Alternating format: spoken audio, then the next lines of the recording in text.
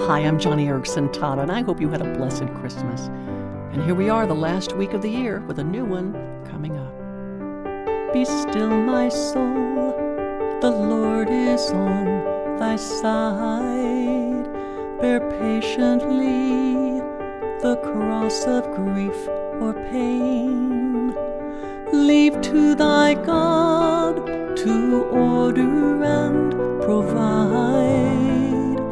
In every change he faithful will remain.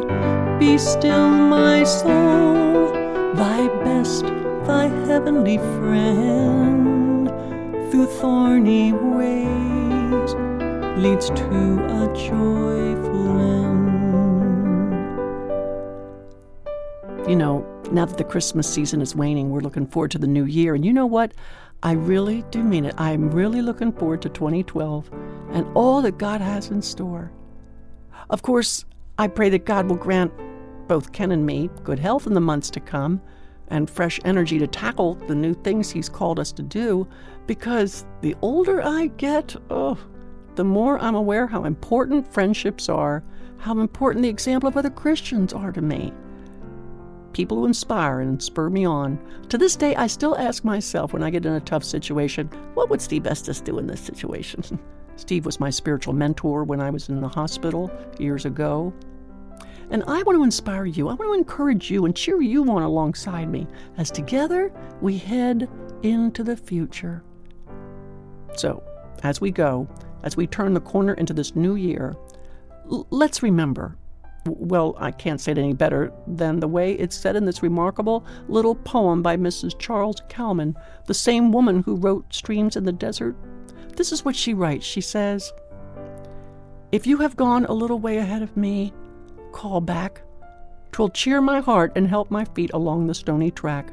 And if perchance faith's light is dim because the oil is low, your call will guide my lagging course as wearily I go. Call back and tell me that he went with you into the storm. Call back and say he kept you when the forest's roots were torn. That when the heavens thunder and the earthquake shook the hill, he bore you up and held you where the very air was still. Oh, friend, call back and tell me, for I cannot see your face. They say it glows with triumph and your feet bound in the race. But there are mists between us, and my spirit eyes are dim, and I cannot see the glory, though I long for word of him.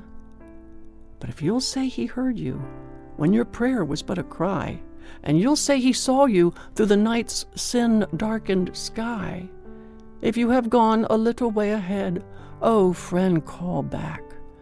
'Twill cheer my heart and help my feet along the stony track."